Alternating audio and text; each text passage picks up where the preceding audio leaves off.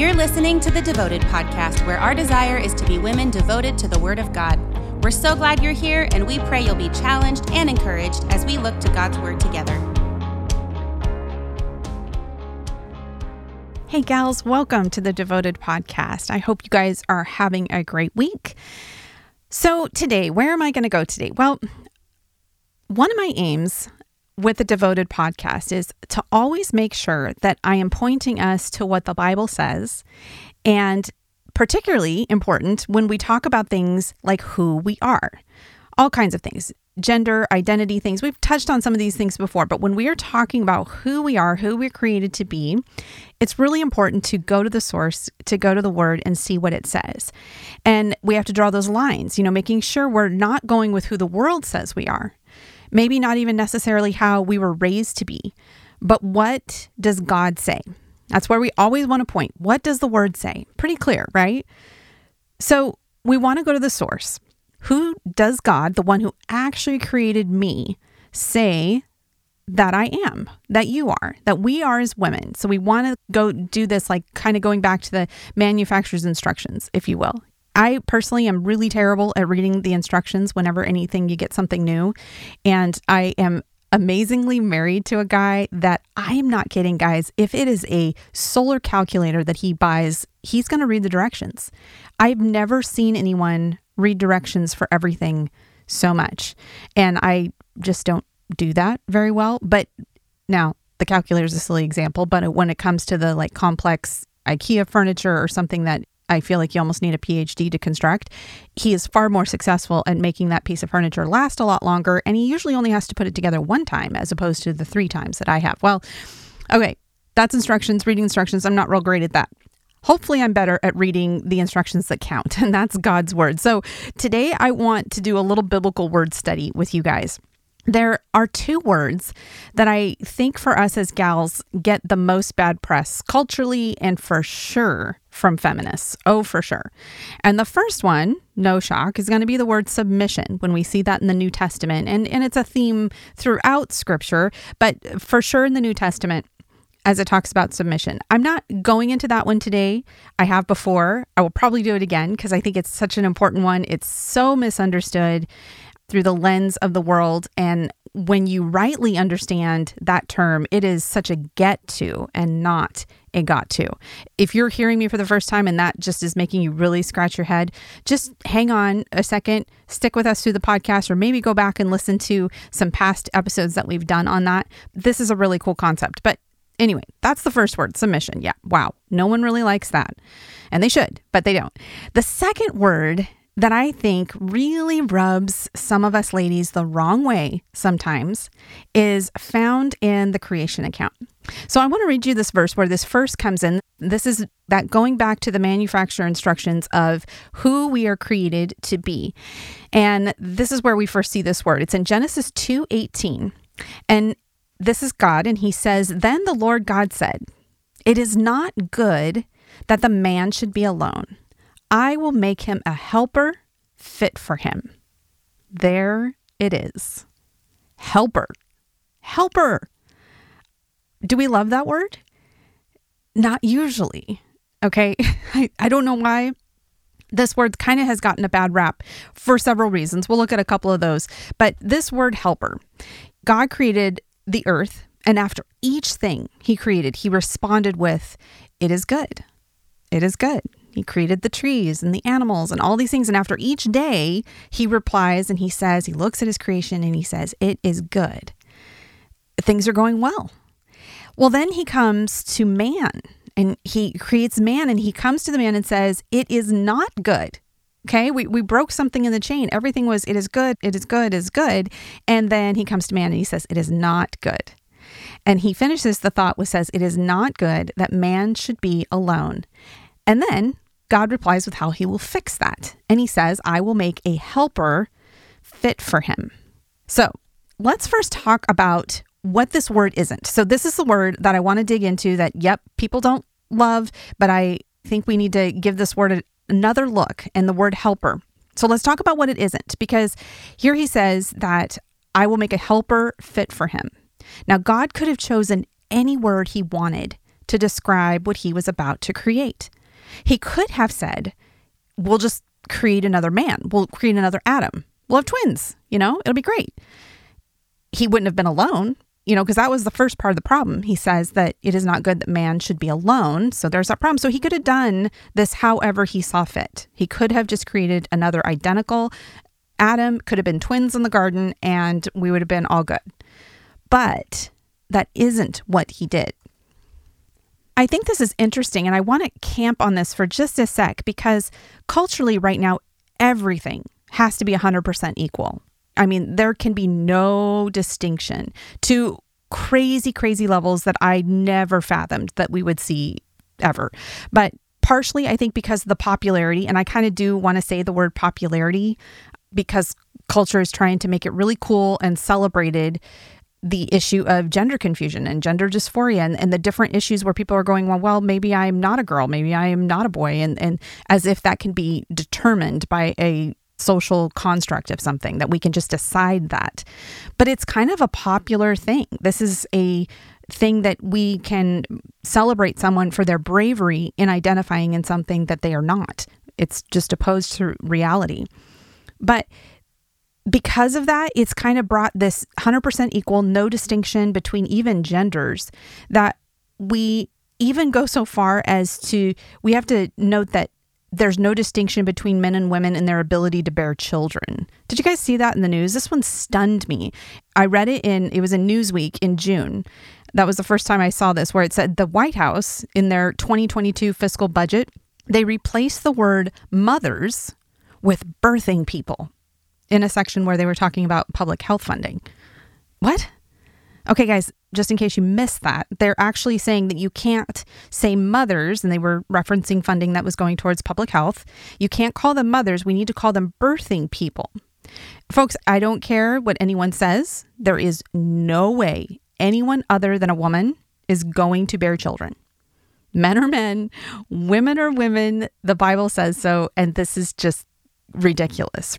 That's not, even just saying that is not popular, and that's not okay to say, but that is just fact. There's a lot of things that I'm probably going to say that I'll make a mistake, and I could be wrong on some things. This is one I'm very 100% certain. I'm not going to be wrong on this. Men are men, women are women, and women are the only ones that can bear children. So where all of this has gotten a little bit nuts with, we have to have everything equal and everything, there can't be distinctions even between genders. So this takes us back to Genesis. God created man. He gave him work to do. Adam, he was placed in the garden to work and keep it. It says in Genesis 2:15.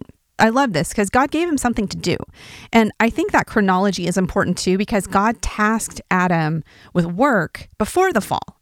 Work was not the result of the curse, but the fact that there would be thorns and thistles and, that work would be hard, basically, that was the result of the fall.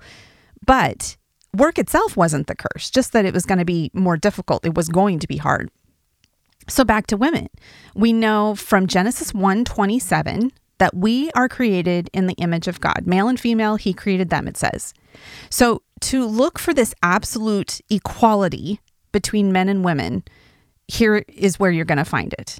In this soul issue that we are created in the image of God, we are equal in image bearing. We have God's stamp on us, if you will.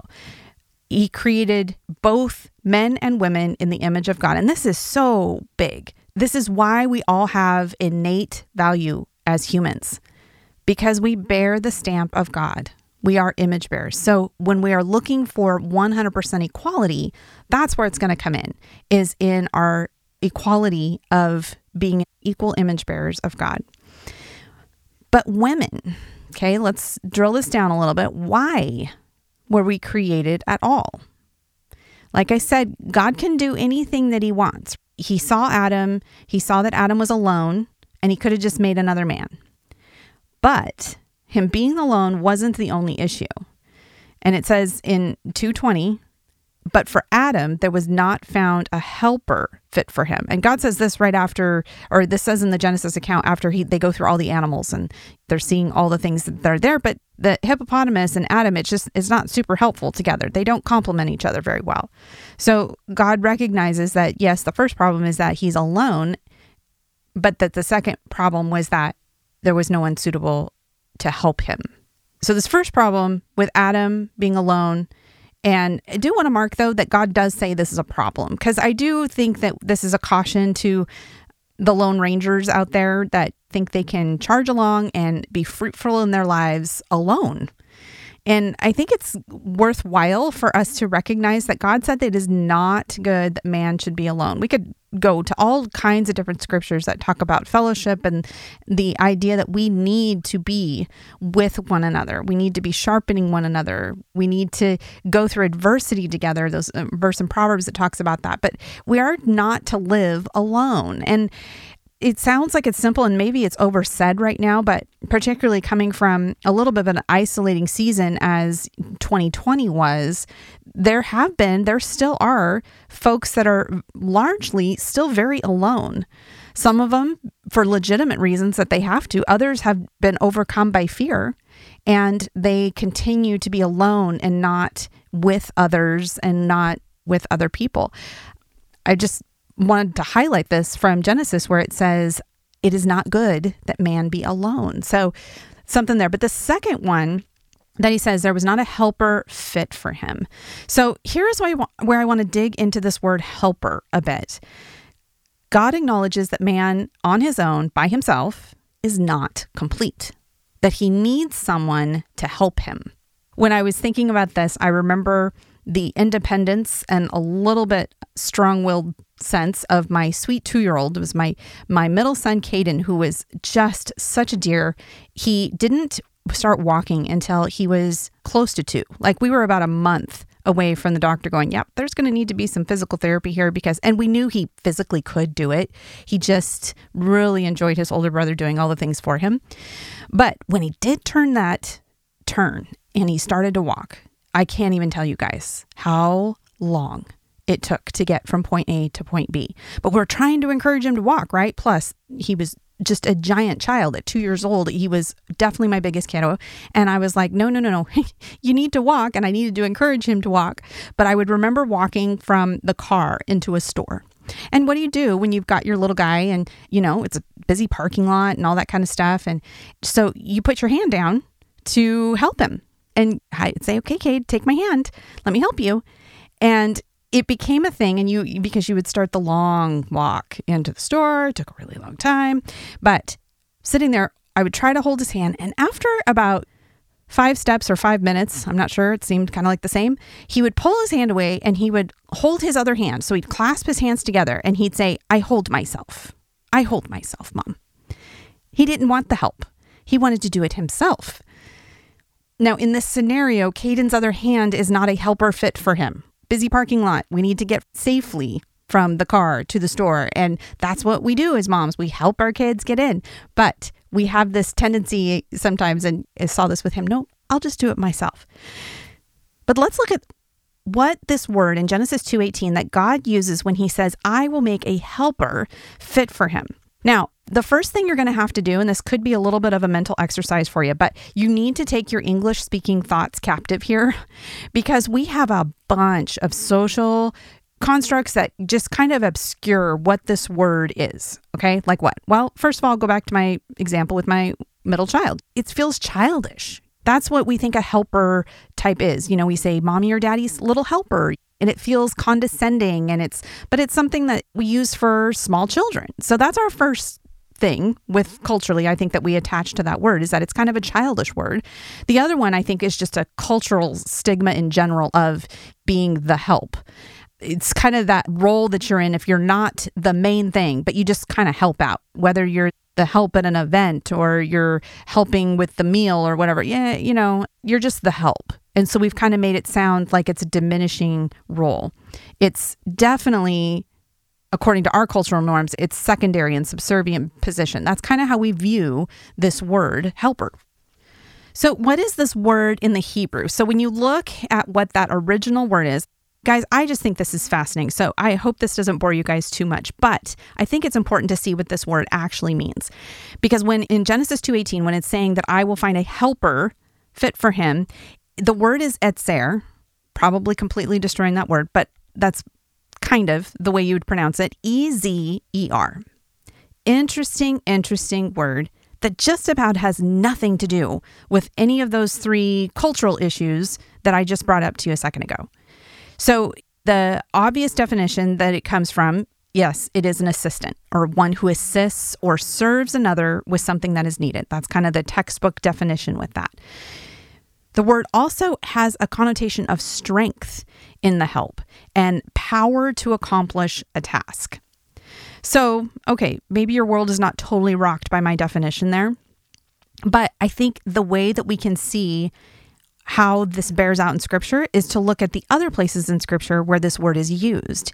Because this same word, whether it's the root or a different verb tense, if you will, for it, this same word is used in several places in Scripture. Some translations depends on what it's on, but it's like 38 times. And sometimes it is in a human-to-human capacity of a person helping another. But check out these scriptures. I'm going to read you guys several of these and hear the same word that is used and how and who it's talking about. Start with Deuteronomy 33:7. And this he said of Judah, "Hear, O Lord, the voice of Judah, and bring him in to his people. With your hands contend for him, and be a help against his adversaries." Okay. Psalm 70, verse 5. "But I am poor and needy. Hasten to me, O God. You are my help and my deliverer. O Lord, do not delay." Okay. Psalm 121, 1 through 2. "I lift up my eyes to the hills. From where does my help at Seir come from? My help comes from the Lord who made heaven and earth." Are you guys catching a trend yet? Okay, Psalm 27:9. "Hide not your face from me. Turn not your servant away in anger. O you who have been my help, cast me not off. Forsake me not, O God of my salvation." Psalm 46:1. "God is our refuge and strength, a very present help in trouble. For you have been my help, and in the shadow of your wings I will sing for joy." Psalm 63:7. Okay, so lots there, several in the Psalms, and there's more I could read, where it is talking about help. It's using that same word at Seir, but who is it talking about? It's talking about God. God, just 46:1, that one that said, "God is our refuge and strength, a very present help in time of trouble." That's who we're talking about, is God.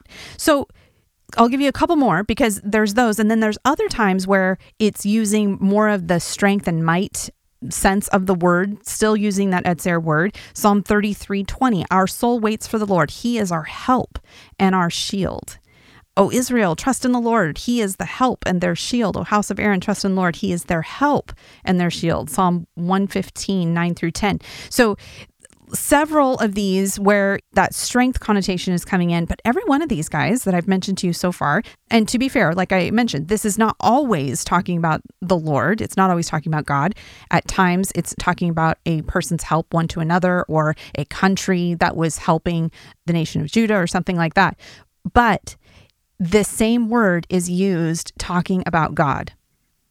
So I think it would be fair to say that as you read those scriptures, it's going to be difficult for you to put that cultural construct you have of how we define help, how we look at a helper, and put that lens on God. This just doesn't look like our English American 2021 understanding. Is it childish? Would you call God childish for coming to our help and being our help, our strength, and our rescue, and our shield? I don't think so. Is it subservient or less than or diminished? Again, this is a term that is often used for God in the Bible. So I'm not comfortable affixing our modern understanding of this word to God. I don't know if I read it, but I'll read it again if I didn't. Psalm 118:7 says, "The Lord is on my side as my helper. I shall look and triumph on those who hate me." The Lord is on my side and is my helper. These are words of encouragement. These are words that really just speak to us that the Lord is the one that fights our battles. But it's a mighty word. It's a strong word that's being used here of how the Lord helps us. Same word. So maybe my definition didn't blow you away, but I hope seeing these contexts of where this word is also used throughout Scripture to then go, okay, wait a minute. Does my social understanding, does my maybe eye roll of this term helper, does that match what's really in the Bible and what's really being talked about? And I think this is important for us to look at because this is when we talk about the creation account, this is talking about why we were created.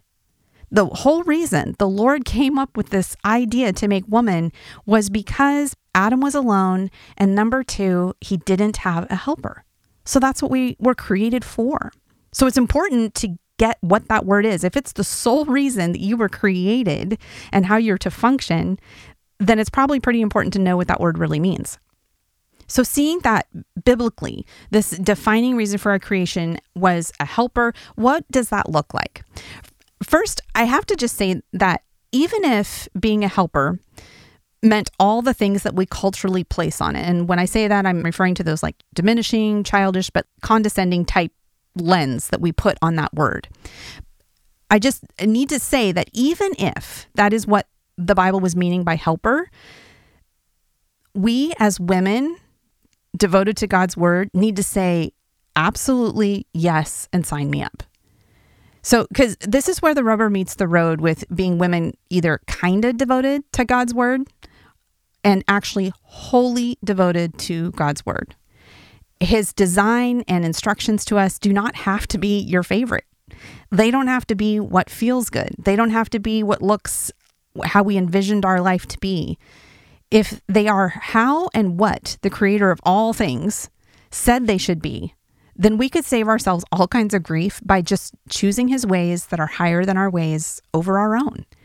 So I want to just mention this and throw that out there because sometimes I feel like there's this thing where, and I've heard this from some, that we have to understand the Greek or the Hebrew of the word so that we can really obey what Scripture is telling us. I'm certainly not arguing for ignorance on what the Bible says. Nope, that's not going to be something you're going to hear me say.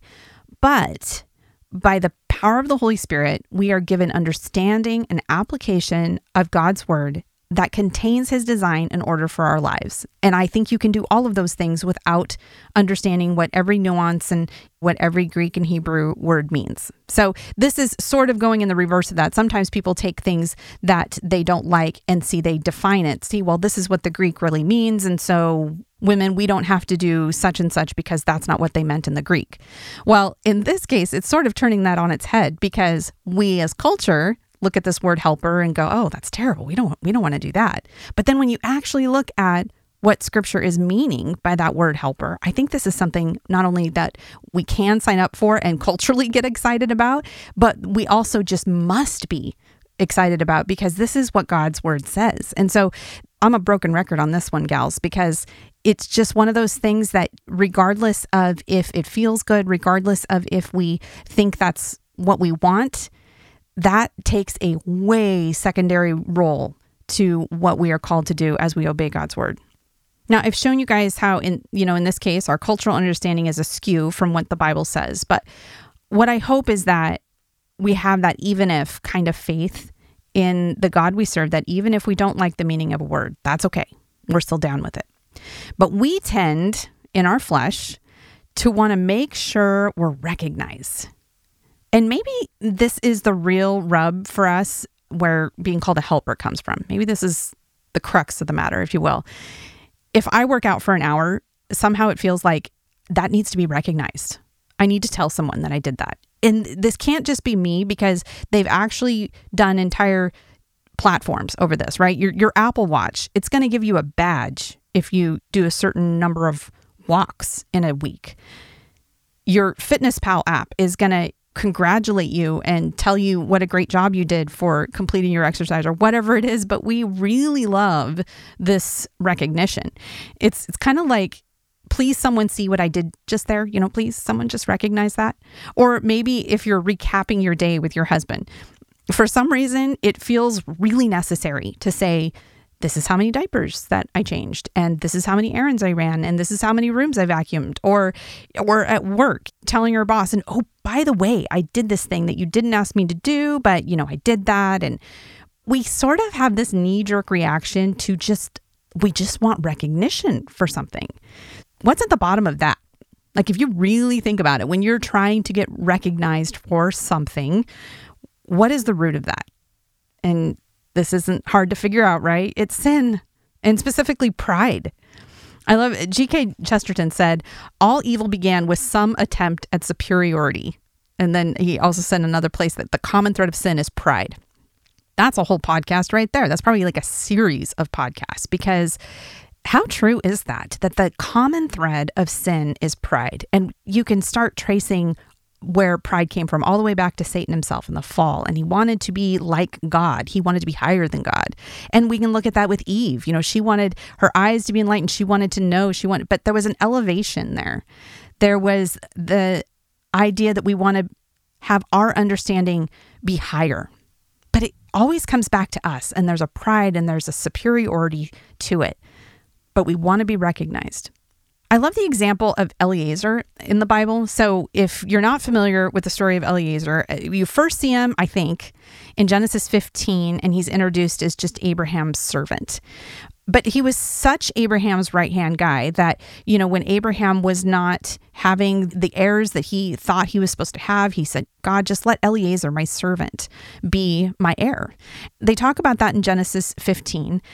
I find it interesting that Eliezer's name, you can hear this Etzer in it. See, if I was probably pronouncing Eliezer with a real Hebrew accent, then that would probably sound differently. But the spelling of it, you see Etzer in it. And his name means help of my God. And then when you get to Genesis 24, there's this great story of Eliezer going and getting Rebekah as a wife for Isaac. And it's just...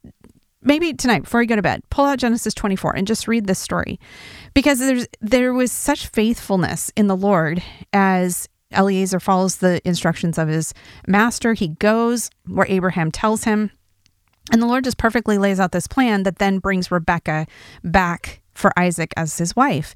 And it's this beautiful story. Help of my God is his name. Just going to remind you of that. But what was interesting to me as I read Genesis 24 is you don't see Eliezer's name in there. His name, specifically naming him, it's not present. It identifies him as Abraham's steward or servant, but it doesn't say, hey, here's my faithful servant Eliezer. Look at him. Look what he did. But instead, that chapter is definitely about how the Lord provided, and then the focus is on God, not on Eliezer. But I just kind of thought this was interesting that there's this implication from the story of Eliezer in Genesis 24 that helping doesn't look to put its own name on something. And that's definitely the case that you see there. Being a helper, it's just not necessarily going to get you the notoriety or the press of how awesome you are. But please don't miss the essential nature of this role. This is so essential that it's the only thing that God said as he was going through all of his creation, that when he looked at man that was alone, he said, it's not good. The only thing. So the fact that there needed to be a companion for Adam and there needed to be a helper for him should be elevated as of vital importance. So key is this role of helper that over and over in Scripture, we're told that God is our help. In the New Testament, the Holy Spirit is also called the helper. Different word, of course, because it's Greek, and the meaning gives him different roles for sure. But as it relates to not being the one in the main light, that's the Holy Spirit. He's absolutely a member of the triune God, but his function within the Trinity is he points to Jesus, and he functions in a role that often we don't even know it's the Holy Spirit doing it. I think that's one of the amazing things about that. Conversely, however, when the order gets messed up and something becomes all about the Holy Spirit, you're going to see disorder in the church. And why is that? It's because it's not the order that God created. Order matters. And I've talked about that in other episodes, or maybe it was a Devoted Live. I'm not totally sure. And perhaps we might do another full episode on just order. I actually forget sometimes what I have covered and haven't, but as I pray through what the Lord has for the podcast, I'm happy to repeat whatever he tells me to. So disclaimer there if I cover something more than once, but I need the refreshers. We all do. So how do we make being helper cool again? I don't know if that's really a thing, but I'd like to make it like creation cool.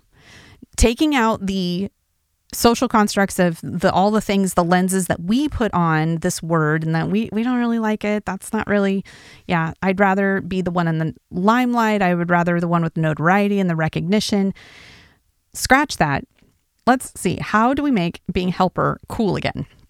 So when we understand how the Lord intended it as our role as one of assistance to another, but it has the strength and might that's associated to it, I think that is something that we need to not forget in this. This is not a wilting flower role. When you read Proverbs 31, talking about a woman who is to be praised and the excellency of that woman, she's not weak, guys. She is strong and diligent, and she is busy about the work that the Lord has given her. And that, if you can just go through that and picture what that kind of woman looks like, picture that as being the helper with skin on. Like, what would that look like? So I think we need to ask ourselves, what does it look like for us to be a helper? If you are married, how can you help your husband with what he's doing? It might not happen every day, but I do try to ask Chris every day, what can I help you with today? How can I help you? What can I do? And depending on, what is helpful to your husband at times. Sometimes you might not even have to ask. It's helpful if the house is not a complete disaster. That is helpful for him. It could just be a small thing, like keeping something cleaned up or whatever, or maybe it's a different task that he has. But just asking that question, how can I help? And not asking it from make sure you're noticing that I'm asking you to be helping. I mean, this is pretty cool of me that I'm asking. No. Do this from the heart, from the place of, this is who I was created to be. How can I help you? What can I do to help you? Or if you're at work, how can you be of help there? I think that we as women, since Genesis tells us that we were created to be helpers, I don't think that is something that is going to be classified just to married women or just to single women or just to someone who works in a church. Nope.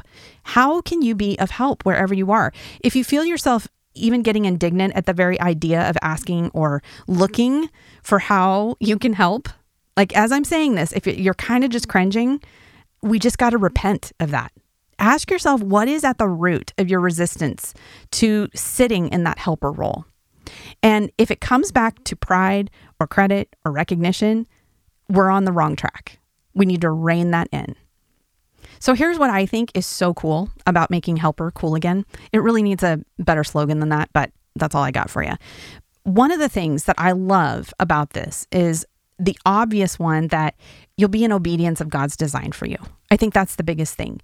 When you are sitting into the place that it's real clear in black and white, this is what He created you to be, you'll be walking in God's design for you, totally according to the manufacturer's instructions.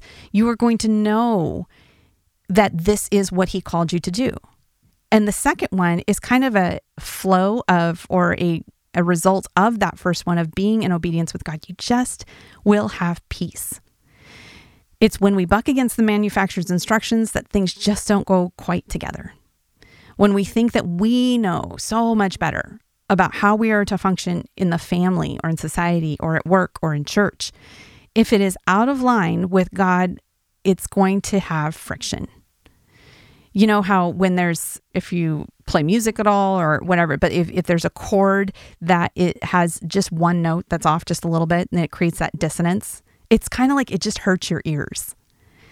Sometimes I think that as women, when we buck against this role of being a helper and how we can function in every facet of our life with that mindset, that I feel like we are composing this song that's just filled with dissonant chords. It's not a pretty song. It's really not. And it's marring what God created us to be. Those two things I mentioned, that walking in obedience with God's design for you, the outflow of that is just peace. Elizabeth Elliot said this. She said, "The fact that I am a woman does not make me a different kind of Christian, but the fact that I am a Christian makes me a different kind of woman."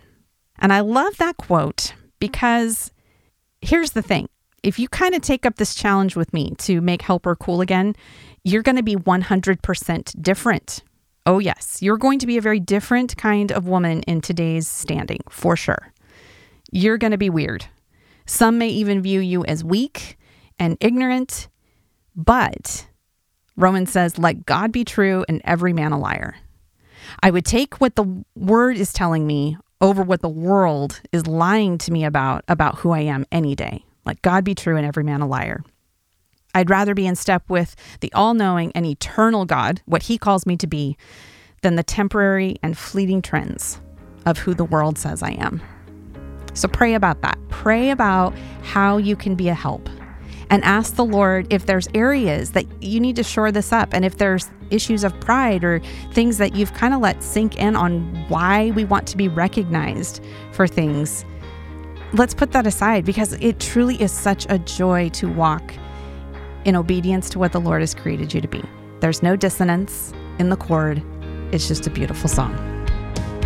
Thank you for tuning in to the Devoted Podcast. We are a ministry of Athey Creek Christian Fellowship in West Linn, Oregon. For more resources, or if you need prayer or encouragement, send us an email at devotedpodcast@atheycreek.com.